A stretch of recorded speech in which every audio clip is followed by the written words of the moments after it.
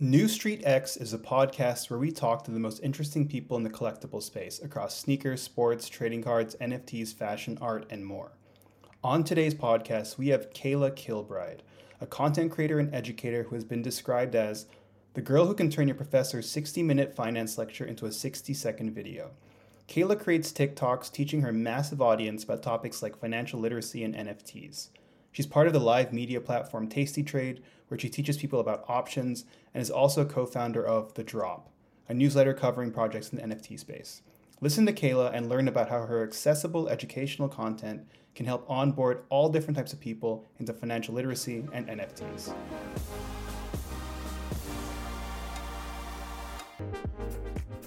Totally. Yeah, you absolutely nailed it.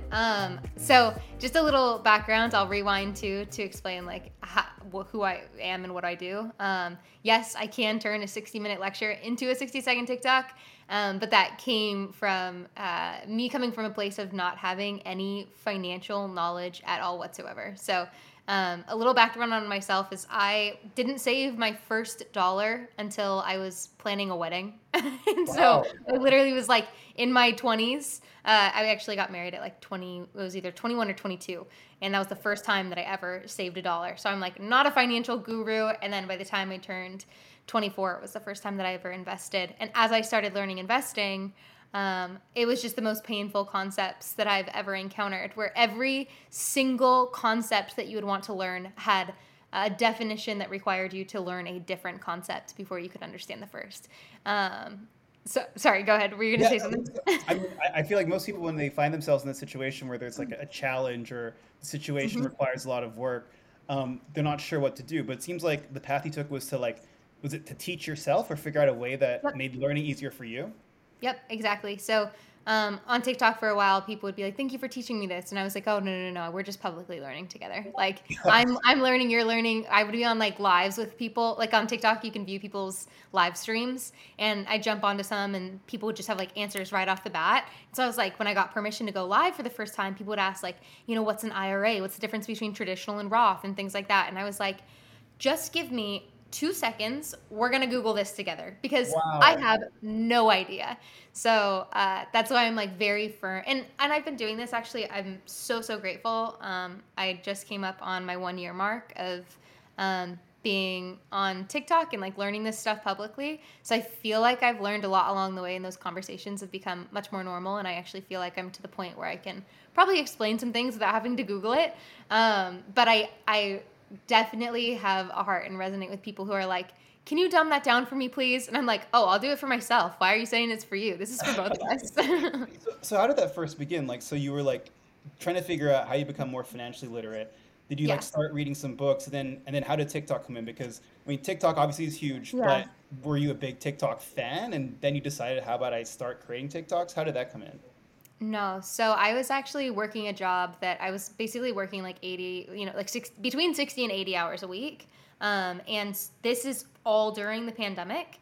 And so I remember going very rarely, occasionally, like seeing my sisters, and my sisters are younger. I have one older sister, but two younger sisters, and they were both on TikTok. And I remember one of my sisters was like, "Check this video out. I just got like 3,000 views on it." And coming from Instagram, I was like, "I'm sorry, how many views did you get? How did you do that?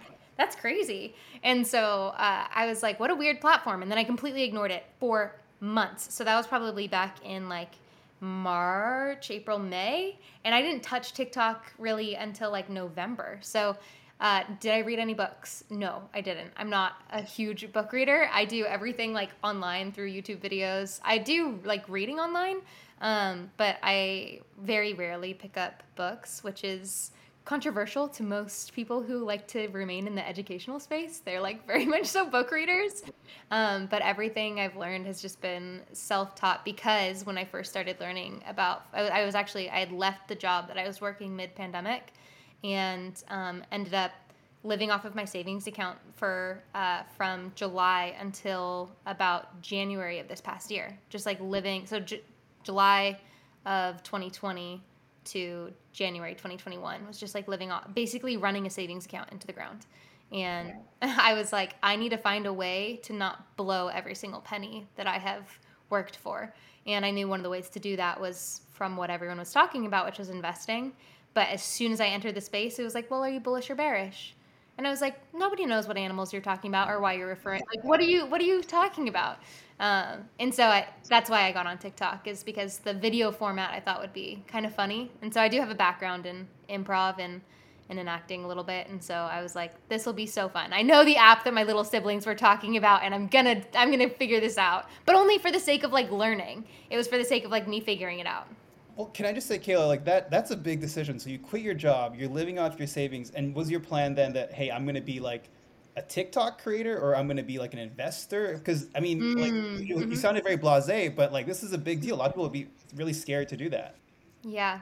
No, so actually it was probably a bit of an unfortunate story. I was on like the brink of a mental breakdown. Oh, I'm sorry. And no, that's okay. I it's good to recognize it. So like I recognized if I continued the lifestyle I was living, I was not going to make it. And so I was like, I need to just get some things straight, get some things right, take some time off. And so I just made like a leap. Like I just left. You know, I just did my thing, and I was like, I need to do what's right for me in this time.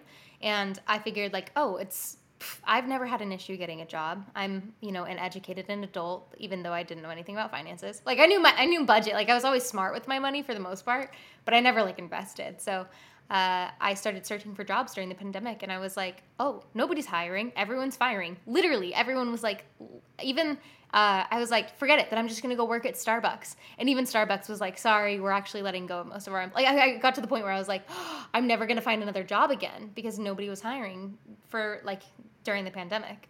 And so that's why it wasn't like, okay, now I'm gonna go pursue TikTok. It got to the point where come November, when November came around, and I was about 6 months out of a job, I just was like, I need to do something to keep my brain active and to keep learning. And so that's I didn't even know people made money on TikTok, or like I didn't know content creating was like a source of, you know, people were like making a living off of it. So I just got on to have conversations with other 20ish year olds, and and then I realized, oh my gosh, I can make a career out of this. Yeah. That that's like so serendipitous, skill. Like that's I amazing. I know. wasn't sure. I thought the way to first describe it is like you had this like goal to be a content creator, but no, it just kind of happened. And unfortunately, I mean, like the hardship seems to have led to a great situation now. And maybe just for the audience, now you are a full-time content creator, and that's like what you do full time. And how just to understand how far you've come. Yeah. Yeah, it's really fortunate. So, and I actually, I guess I should rewind for a quick second. My dad, over the course of the pandemic, actually he talked about stocks on YouTube.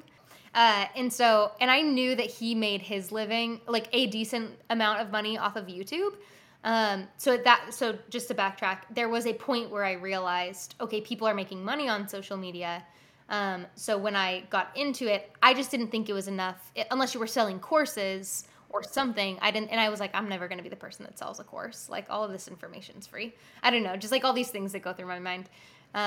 So when I got into it, yeah, within a couple of weeks, I actually had a couple companies reach out asking if I could do ads for them, and that's kind of when I actually had found a part-time job at that time, like literally the week that my TikTok started doing okay. And like companies started reaching out. Actually, like Robinhood was one of the first companies that reached out to me, and asked to like contract me for a period of time. And then at that same time, I got a part-time job, and my husband was like, Kayla, take stability. Like we have no idea we have no idea how much money you can make on social media. Just choose stability, get this job with the company that we were familiar with. And I started working, and then shortly after I was like, I have so much more fun doing this stuff, you know, like doing TikTok. And so, yeah, I mean, I've worked really hard at it since being in it, but I have been I'm really fortunate that I've been very selective for the most part with brands that I collaborate with. I'm not really a creator that has been very good at monetizing. I just so happen, like Tasty Trade, I worked with them for like 6 months before I accepted like a job with them. And so like now I work part-time as a contractor for them as well. So yeah, and Tasty Trade like taught me a lot of everything that I know. And so it's like to be able to work with companies that have supported my journey has been super, super cool. Also, sorry if that didn't totally answer the question. I might have totally. Like one thing I just love to dive into because I feel like so many people would just be fascinated by this idea, like maybe just very specifically. So let's say, Yeah. so you were like creating TikToks about Yeah. financial concepts to teach yourself in a way, and then it suddenly Yeah. started picking up steam. And then when a company like Robinhood reaches out to you, how does that work? They say, "Hey, Kayla, like we will work with you Mhm. on like a campaign, or like you'll like talk about Robinhood on your TikToks." Just like how does that work exactly? Yeah, there's a couple different avenues that this can go. So, some companies do affiliate programs where it's like, hey, put an affiliate link in your bio and you'll get a portion of certain sales, right? Some companies do paid advertisements where it's just like, we'll do a partnership where you do 3 videos for X amount of money per video, or, you can do longer contracts like, hey, we'll do 3 months and 2 videos a month, things like that. Sometimes you do like one off things, but if it's a company that you really care about, you try not to do those one off things. And then sometimes companies will hire as a contractor. So where it's like, hey, we want you not just to do, one off videos for us or just to put a link in your bio. We'd actually like you to come, whether it be, I've had companies ask me if I would create and not even in the finance realm. Like I've had music companies reach out and say, we need help explaining basic terms to our musicians about certain thing. Like it was like yeah, it was very random. They were amazing. They were one of the nicest companies that I've talked to, and they're like, the way that you can take a concept you don't understand, reformat it, and then explain it another way. They're like, can you do that to our musicians? And I was like, Wow. I don't think so. I probably could, but I don't know if I want to. And so we just, we've had those conversations with Tasty Trade, for example. I commit to some tasks that they ask me. Like they're a live network, so I jump on their live network, and that's a contractor. And then, of course, some companies might say, hey, we'd like to bring you on as an employee onto our marketing team, or something like that. So there's a lot of opportunity in those spaces. I know other creators who will be employed to write for, Yeah. certain newsletters or things like that. That's part of what I do with the Drop. I'm technically a co-founder of the Drop, and so I'm one of the writers and co-founders. And so, that's more of a side hustle. I'm not. So how did the relationship evolve with Tasty Trade and the Drop? Because it sounds like on top of like Kayla's TikTok, those are the two main like media brands that you're spending your time with. So how did those relationships come about? Tasty Trade came because the first video that I ever made that really went viral is what I would call, so just under 1 million. It might actually have 1 million views at this point, which was exciting. Um, that video was on simplifying options, and I compared it to shopping at Ulta. And Tasty Trade is their full focus is how to teach options. And so they like immediately just reached out and were like, hey, can we teach you some things? And I was like, yeah, you can teach me some things. Like, I thought that was so cool, that like, especially their CEO, Tom Sosnoff, who's like one of the greatest guys ever. He was just like, he's like, I want to teach a couple TikTokers like how to trade the way we trade. And so I was like, oh my gosh, I'm getting free education from some of the smartest people in the world. And so I just took that as an opportunity of like, it wasn't necessarily a paid opportunity. I just jumped on for the sake of learning, and it turned into a partnership down the road. And then with the Drop, Gannon, the founder of the Drop, and I had been in a group chat together with other content creators, and it basically was just we just talk about all of the painful aspects of being a content creator, and like some of the awful brand deals that we'll get or things like that. We'll just be like, here's the worst of this week. And Gannon was like, hey, I noticed that you've been in NFTs. I think there's a gap in this space that needs to be filled for education and awareness of in NFTs, but also like bringing awareness to a lot of projects. And so I was like, I'm down. Let's do this. So back in, I think either like January or February, I learned what an NFT was. But I didn't understand quite like fully what they were. So I was like, the only way to understand it is to probably make one and understand like how to publish it and what happens. So I made this like small collection of NFTs. This is probably where, now understanding how NFTs work, I would go back and I would redo everything that I've ever done. But early when I first got into them, I was like, because I was learning about them, and actually Dumb Money on YouTube Yes, did of course. a video on like how to make NFTs. So I was like, I'm just gonna follow along with what they're doing. And I was like, but what could I possibly like? I'm not like an artist, and so I was like, what could I could like sell my avatar or like my profile picture. I was like, I feel like that's the only identifying thing that I could think of. So I was like, okay, I'll try this. So I made these like basically slight variations of my profile picture, and then I also sold a couple of my TikTok videos, In the form of and NFTs? in the form of NFTs. Yeah, Wow. This um, is so cool. I didn't know yeah, this. I didn't really sold your NFT. yeah. And I think I ended up on like what is the like VCent where you can sell tweets. Okay. Um, yeah. So there was a period of time where I got into that, and I actually one of the buyers of my NFTs, I reached out. I was like, would you be willing to like jump on my TikTok and explain why you bought this? Because to be honest, I don't know why you bought this. It's amazing. Yeah. And did And you just like DM this person? Like, did you know yeah, who he or she was? Like, do you know like what was their story in the end? yeah, so his name's Naresh, and he actually did jump onto my TikTok, and we did like a whole video thing. And he's like, I just see a lot of potential in you as a creator, and this is the first NFT that you're ever creating. And it wasn't. He's like, I felt kind of weird buying your profile picture, so I bought your TikTok video instead because I didn't want to like seem like weird. And I was like, that's totally fair. I thought it was weird that I was selling my profile picture. And so he's like, but I liked your video. The video that I turned into an NFT was me explaining what an NFT was. So And so I meta. knew it conceptually, but I didn't understand it. So him and I had like an hour-long conversation. Him and I keep up to this day. Like he's amazing. He's just like he's in tech. He's been in crypto for a very, very long time. He bought Ethereum at $12 or $11. Okay. So he's like one of those guys. He's like, I wish I bought more.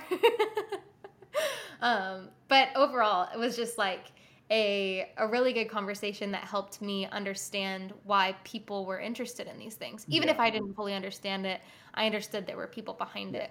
So Well, then, and sorry, mhm, just one thing on that. It's yeah, like one of the things I picked up is that he invested in he buying the NFT for him was the way for him to invest in you because he believed in you as a creator, yes, and that was without even how like some smart contracts can have like royalties built in if you like support like an right, artist or a create like a right, musician whatever. So it's like the concept, which is one of the primary concepts, my opinion, about NFTs is to like support someone who's a creator in the broadest sense of the word. You've seen that firsthand. Someone trying to support you and take a leap of faith in doing this for you, which is inspiring. Oh my gosh, 100%. Absolutely. And so I was really fortunate. I was able to utilize some of the Ethereum that I got from those sales. And I don't remember what month it was in, but a few months after, I made a potato collection. I'll show you. Okay, okay, cool. So I just was like, what happened is I saw that there was like this hype, tons of hype around these profile pic Of course, NFTs. of course. And I was like, I have to be honest. I think these profile pic NFTs is a bubble. I think A this lot of is them are. ridiculous. Yes. A lot of them for sure are. Let's be honest. Yeah. And so I spent one night making a meme post, and I created this one. Let's see if I can find it. Were there like 10,000 potatoes with like varying like colors? If only I would have thought through that. So this is what the potato looks like. Oh, that's a pretty like cute potato right there. Okay, okay. They're called pretty potatoes. Oh, really? Okay. So how many are and they were like all like the same type or unique variations? Like how many were there? So I made one as a meme, and I was like, nobody ever, me, OMFG, I'm about to get so rich off this potato. Okay. Or it was like not me, it was like people in the NFT space or whatever. And and someone was like, where's this minted? What collection is this from? And I was like, oh my gosh. Yeah. So I also work with high school students that come from very low income families, like very low income families. And so I was like, I'm not someone who has cared much about for someone in the finance space, I'm not someone who cares as much about money as most people do. I actually, every time I take like an opportunity for an ad deal, I like throw up 3 times. Like, 'cause I'm like, I hate shilling stuff. I do it very few and far between unless they're like really good opportunities. And I do probably way too much research. And if anything ever bites me in the butt, I'm screwed, but whatever. I just hate when people are like, oh, you're shilling me stuff. I'm like, I get this it. is literally how I make an income. So yeah, the collection is basically like I just created. There's only 67 of them, and all of the reason why I said that I get so sick with like cash grabs and things like that, or even like being perceived that way, is I was like, even with the NFT thing, I was like, I'll never be able to just like sell these and keep the money. So I basically created like a small organization where all of the funds, there's actually, we brought in about, it started at 4 ETH, but I've contributed to the account and brought it to about 5 ETH for there's 7 high school girls that that Ethereum will go towards, and just basically help them fund whether it be like college for them or business ideas or them being entrepreneurs or doing whatever. Like they could help their mom pay off Yeah. debt. Like it doesn't matter, to me, as long as they're being supported. So that's what that project went to. And then after that is when I got in contact with Leon. He helped me with my first mint, and I realized, oh shit, I've done everything wrong. And after that experience, I like loved, I got like addicted to like minting and like exploring the NFT space. And then that's when Gannon reached out to me and was like, I know you're in this space. Do you want to write with me?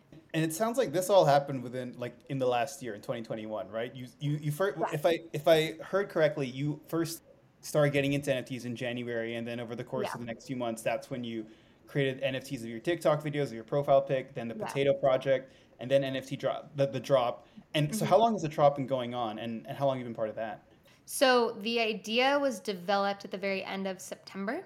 Okay. And then we really started the project the first week of October.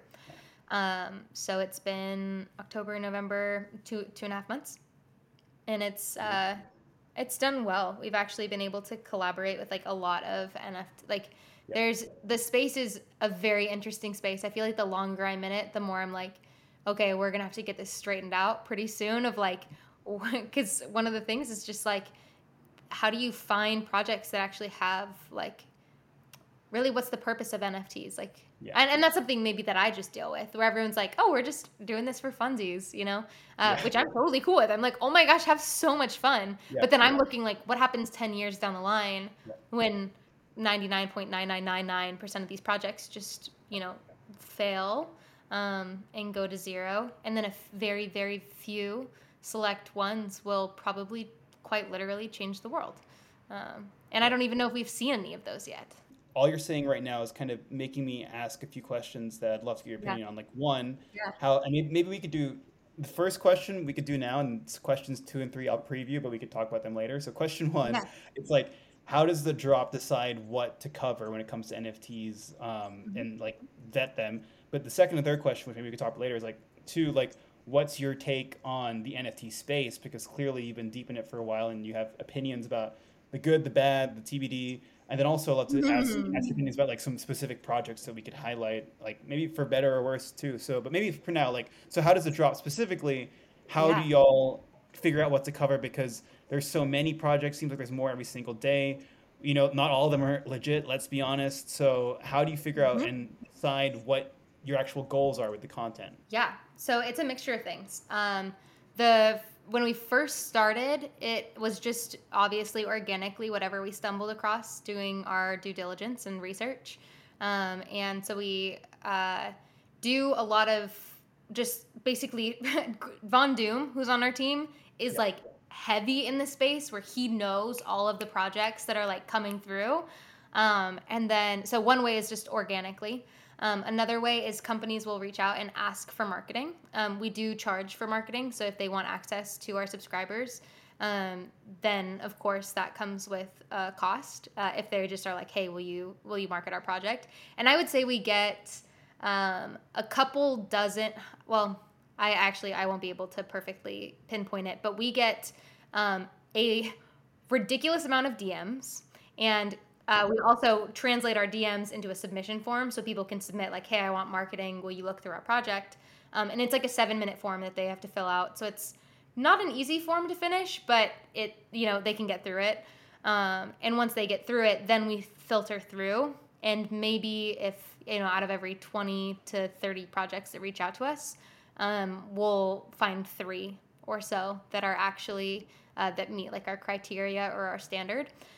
One thing that we have realized is some, of course, there are some projects that people just want awareness of that like might not meet our criteria, for example. So some of our criteria is like, we want to be able to get on the phone with the creators. Some creators won't dox themselves. They just won't.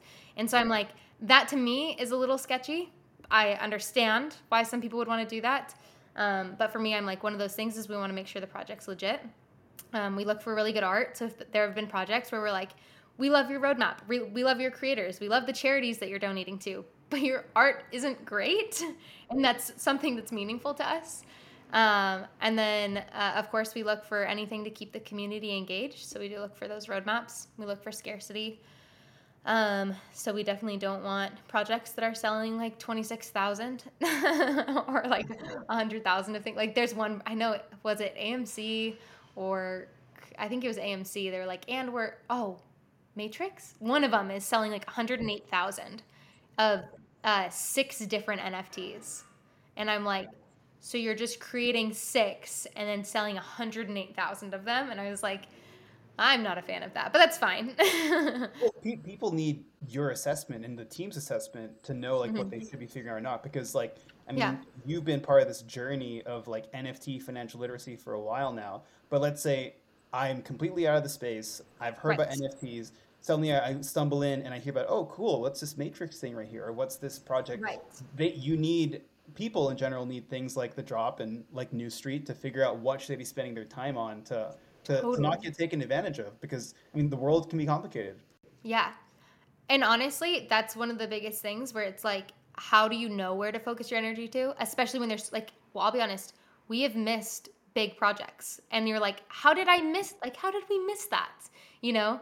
I remember Doodles, like for us, it came out of nowhere. And I was like, how did we miss this? You know what I mean? Which also goes to show how crazy fast things are moving. And even if like the team that you have is insiders or at least like experts to some degree, Yeah, not everybody can just be completely aware about what's going on in space because it's moving so totally. quickly. There's so much going on. Totally. And I think that's actually why, as well, if we organically stumble across a project, we never charge them for marketing. Right. Like if they've done their like if they've done their part on, wow, we actually came across this. A lot of the times we're like, if we are aware of a project, we'll talk about it. Whether it's not very many projects that we will charge for. So it's nice to be able to have like a stream of income when you're putting so much work into something. Like this is probably one of the most time consuming start. I mean, Mm. you know. Well, um, clearly you have a passion for all this stuff, and it sounds like the drop is doing great. I mean, I'd love to know, like, Kayla, I know you talked about this right before the start recording, but yeah, I mean, y- I understand now the story about how you got into this, let's say, because of COVID or during that right. time period, but maybe from like earlier in your life, were there certain things that led to you caring about these topics of like financial literacy and that naturally bled into like cryptos and NFTs? It sounds like when we were talking, like some things that you did when you were at school and afterwards kind of helped shape your worldview about Yeah, why you care about these things, right? yeah, totally. So, and yeah, we talked about this beforehand, but I'll say it again. Yeah. Uh, I trying to so I grew up in a family of like entrepreneurs. I grew up in a church, so there were always just like a handful of things that were like ingrained in me as like a young kid, where it was like, be generous, be kind, be loving, work hard, and budget, just like certain like random things. And so I grew up with all of those things kind of established at the back of my brain. And then when I graduated from high school, wasn't sure if I wanted to go to college. My dad raised me. He's like, be an entrepreneur, don't go to college. He's like, I don't believe in college. Yeah, and he's a business teacher at a high school. So the I was only gonna say, like most parents do, like that does not fit the mold of most parents, like of no, course. absolutely not. Yeah, he's like, I got my degree to tell you that you don't need one. And so literally, like, I just told myself, I was like, okay, I'll never go to college. And I took a year off. I actually ended up traveling. And during that year of traveling, I ended up in Asia, doing some relief work in Nepal after like a pretty major earthquake. And while I was there, I met a woman who was a nurse. And I was like, oh, I've always wanted to be a nurse, or I've always thought about it, or whatever, like that. And she's like, well, the house that we were living in, everyone got sick. We all were like terribly, terribly sick in the couple of weeks that we were there. And she's like, I'll show you how to put an IV into someone's arm and to get them like the nutrients that they need, for example. And so I sat there and I watched her put an IV into someone's arm and I passed out. And I was like, I will never be a nurse. And she's like, it sounds like what you really want at the core of who you are is to help people. And I was like, yeah. And she's like, well, then maybe don't stick needles in people's arm. Like maybe study sociology. And I was like, I don't know what sociology is at the time. Literally no idea. And so I had applied for for college, like for a 4-year program. And I got in, but I was like, I deferred it because I was like, I'm not actually going to go to college. But then after I talked to her about that, I was like, I'm going to pick it up. So I called the university and I was like, I'd like to, basically, I'd like to start fall 2015. Yeah. Definitely not 2020. That would Yeah. be nice. And I went and I studied sociology for 4 years. And just focused specifically, my senior thesis was on homelessness and trying to figure out like how you can live in one of the most successful countries in the world. You can live, trying to achieve the American dream, and yet there are so many people on the streets, and like what causes that, and what is it a mentality thing? Like what is this sort of thing? So I won't get into like what the depth of my research was, but basically I realized a lot of it comes to lack of mentality, that there are ways to succeed in life. So after graduating from college, stumbled into, again, like I mentioned earlier in the podcast, like just a random job that depleted my energy. And I realized I wasn't doing anything that I wanted to do.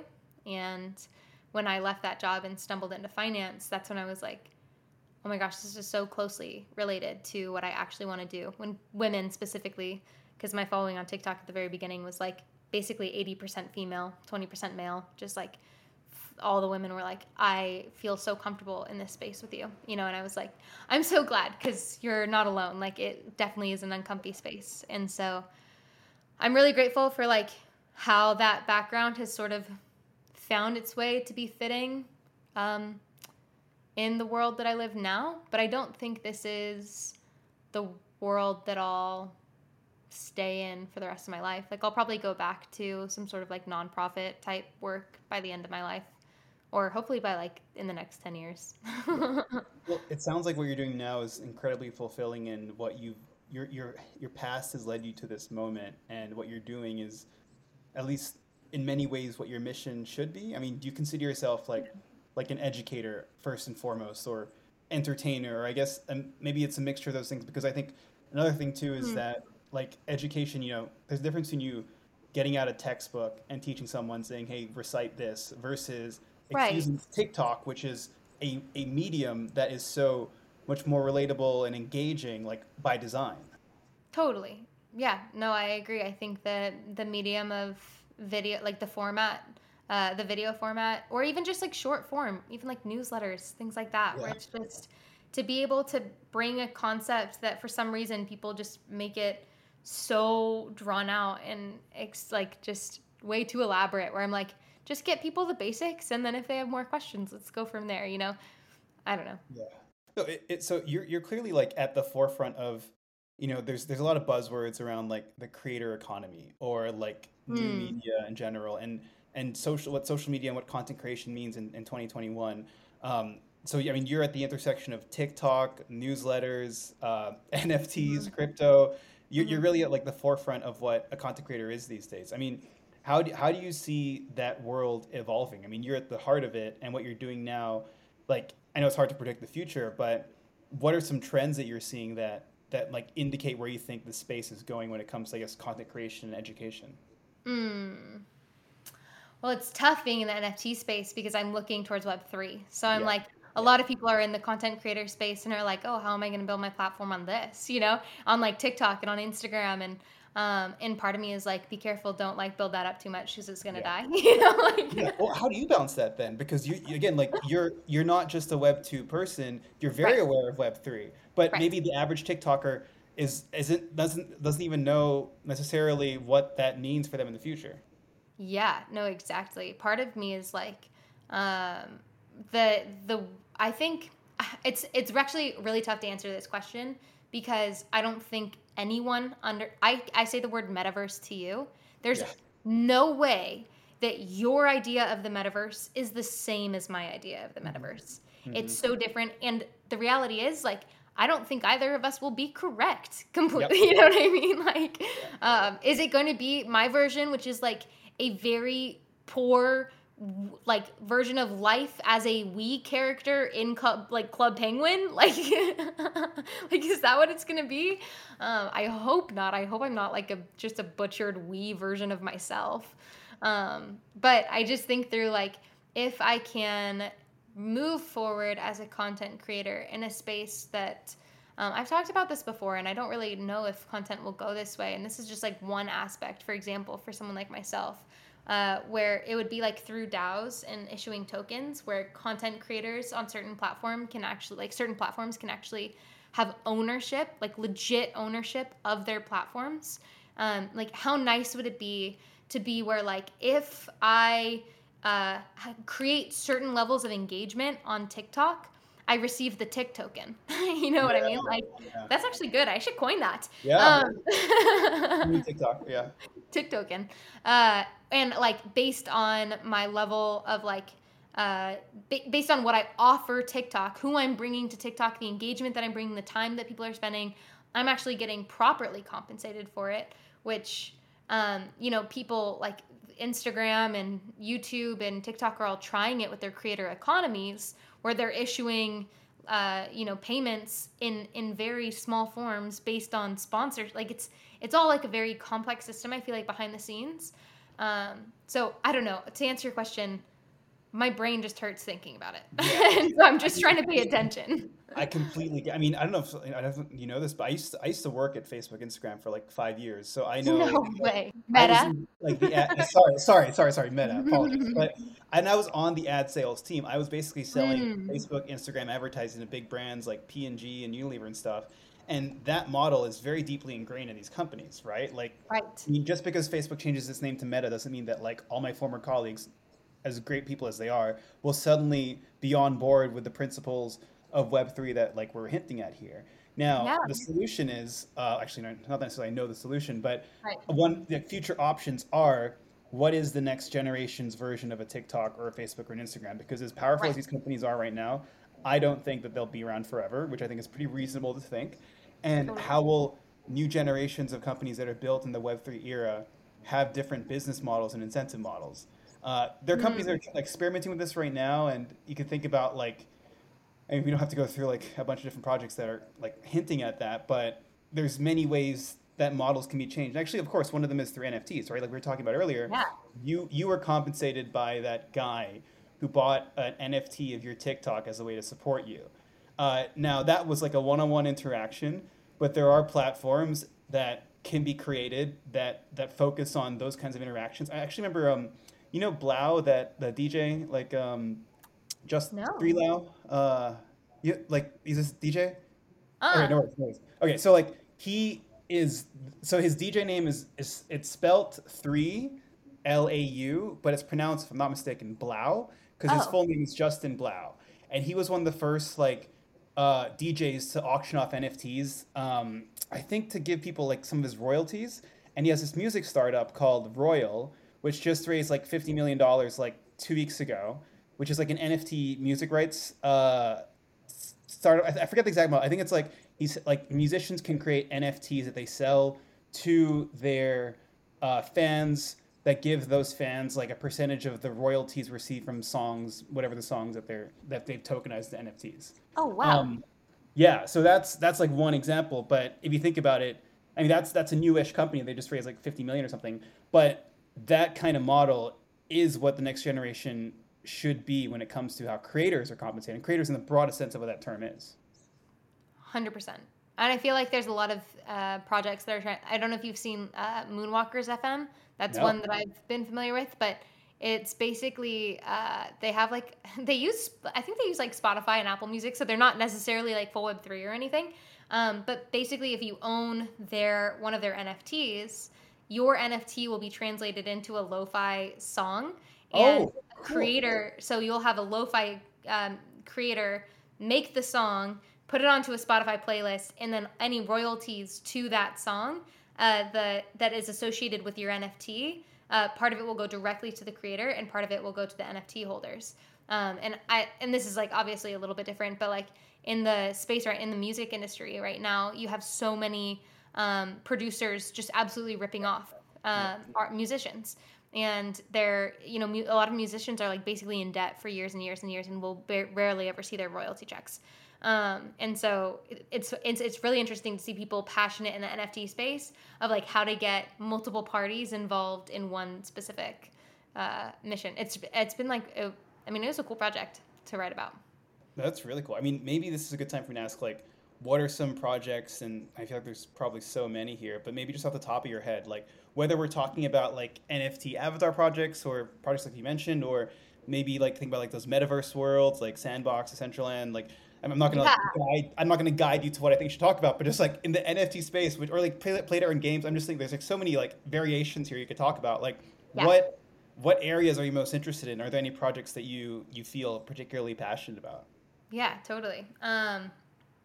I obviously am a little more interested in like property related right now, just because it's like, and this is something that's new to me, so I'm like doing a little bit more research on it. But anything where it's like, okay, do I want property in the metaverse or whatever? Yeah. What a tiny little metaverse? Like, can there be like big M metaverse and little M metaverse? Probably yes. Probably like and everything in between. Exactly.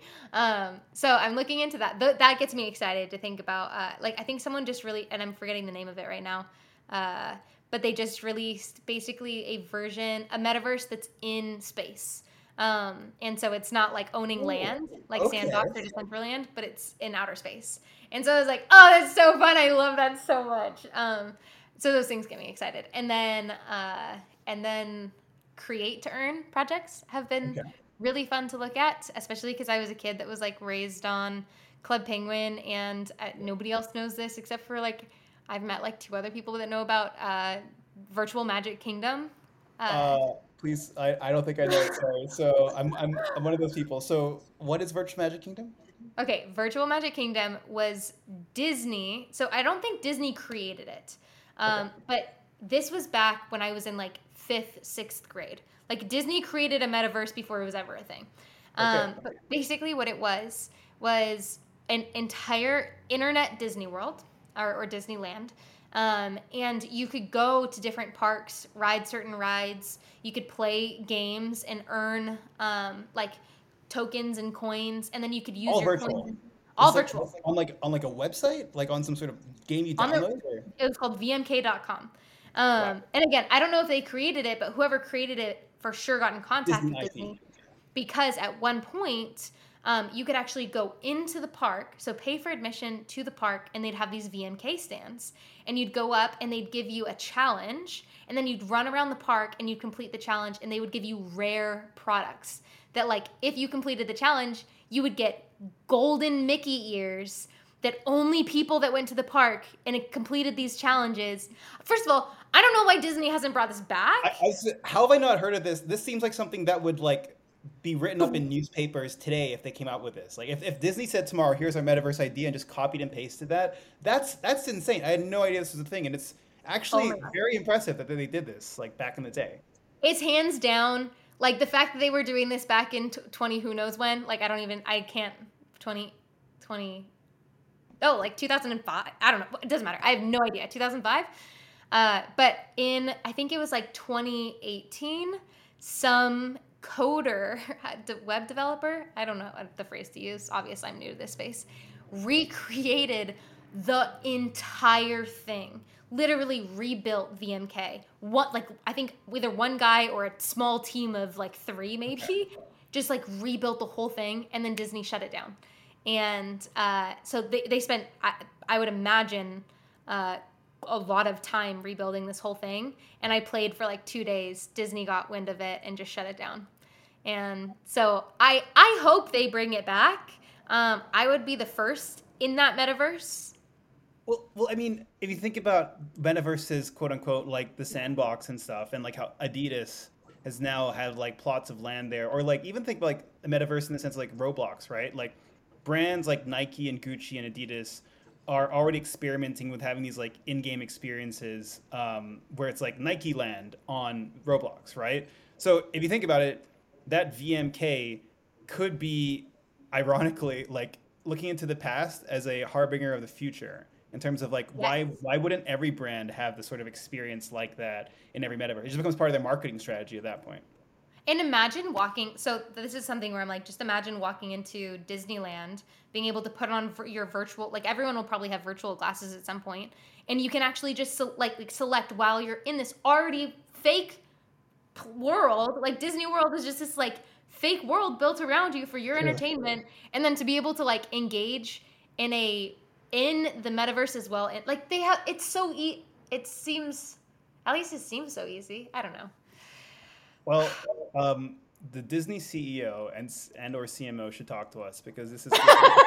At the very least, let's send them this podcast. Make sure it gets them because we should be creating a. We could co-create a world together. You know, I mean, sounds like you're a big Disney fan. I'm an okay Disney fan, so we should make this happen. Oh my gosh, yeah. I guarantee you that it's already in the works. We just don't know about it. Let's But I want to be like, Disney. I've been thinking about this for 10 years, just so you know. be a consultant on the project, obviously. Yeah. Well, Oh my I mean, gosh. I see we're kind of running out of time here. I mean, but Yeah. do you have any other NFT projects or anything you want to give a shout out to, or it's really like stuff that's caught your eye? And if and yeah, and after that we can move on to like kind of closing the podcast. I guess one right now that I'm really, really excited about is a creator, especially like in the line of like Yeah. Club Penguin and Okay. VMK is Chill Chat. Have you been able Okay. to connect with them? No. Oh, Chill there's chat. Chill Chat. Yeah. It's a create to earn. So they're going to have like 1,500 um, Chill Chats origins released. And they're basically all one of one, just little creatures. And once you get in, if you're one of the first 1,500, you can enter the game, build your room, and start creating other chill chats. And when you create those chill chats, they come with golden tickets for you to invite friends into the game. But your friends have to purchase your creations to get access to the game. So I'm like, oh, that's fun because it's actually giving people who were of the first, you know, have the origins, and then once they get into the game, they can start creating too. And so basically, you just build this, little game together, and you get to create to earn. And I'm excited about that one. That one's one where I'm like, I was able to connect with one of the creators, and she's just like the most precious person I've ever talked to. Yeah, she was so cool. So I'm like, I'm really excited for it, but I actually am meaning to send a message back to her. But anyways, that's one that's like heavily on my mind because it brings me back to my childhood. Got it. No, I will look out for chill chat, and that sounds amazing. Now, Kayla, like, thank you so much for your time. I don't want to take up too much of your time here. We usually close with 2 questions. We ask the guest, in this case you, like, one, where can we learn more about you? Like, your shout out to your Twitter handle or and the drop, everything else you've got going on. And then two, any sort of like last words or messages you'd leave the audience. Yeah. So to find me, I'm Kay Kilbride, KayKil, only one L, please, bride. um, on TikTok, Twitter, Instagram is more of like a personal thing. I rarely post finance stuff. I've tried, but I'm just like I can't. But yeah, Instagram as well. And then of course, I'm on TastyTrade.com. We do live network every day from 12. I'm there like 12 to 12:15 Monday through Friday, Pacific. And then of course the Drop NFT on Twitter. You guys can find our newsletter there as well. Yeah. And then what I would leave with the audience. when it comes to the NFT space specifically, to metaverse, one thing that I have to keep reminding myself is you're not just early right now, you're probably too early right now if you're in the space. And so there's a lot that can be really overwhelming and confusing in the space right now because a lot of it's still completely undetermined. So don't feel like you need to nail down the very next Web3 version of Amazon today. It probably doesn't exist yet. Yeah, so give it some time if you feel overwhelmed by the space is my advice to myself. Thanks for listening to New Street X. You can learn more about Kayla in the show notes and learn more about New Street at newstreet.com. Make sure to like, follow, and subscribe.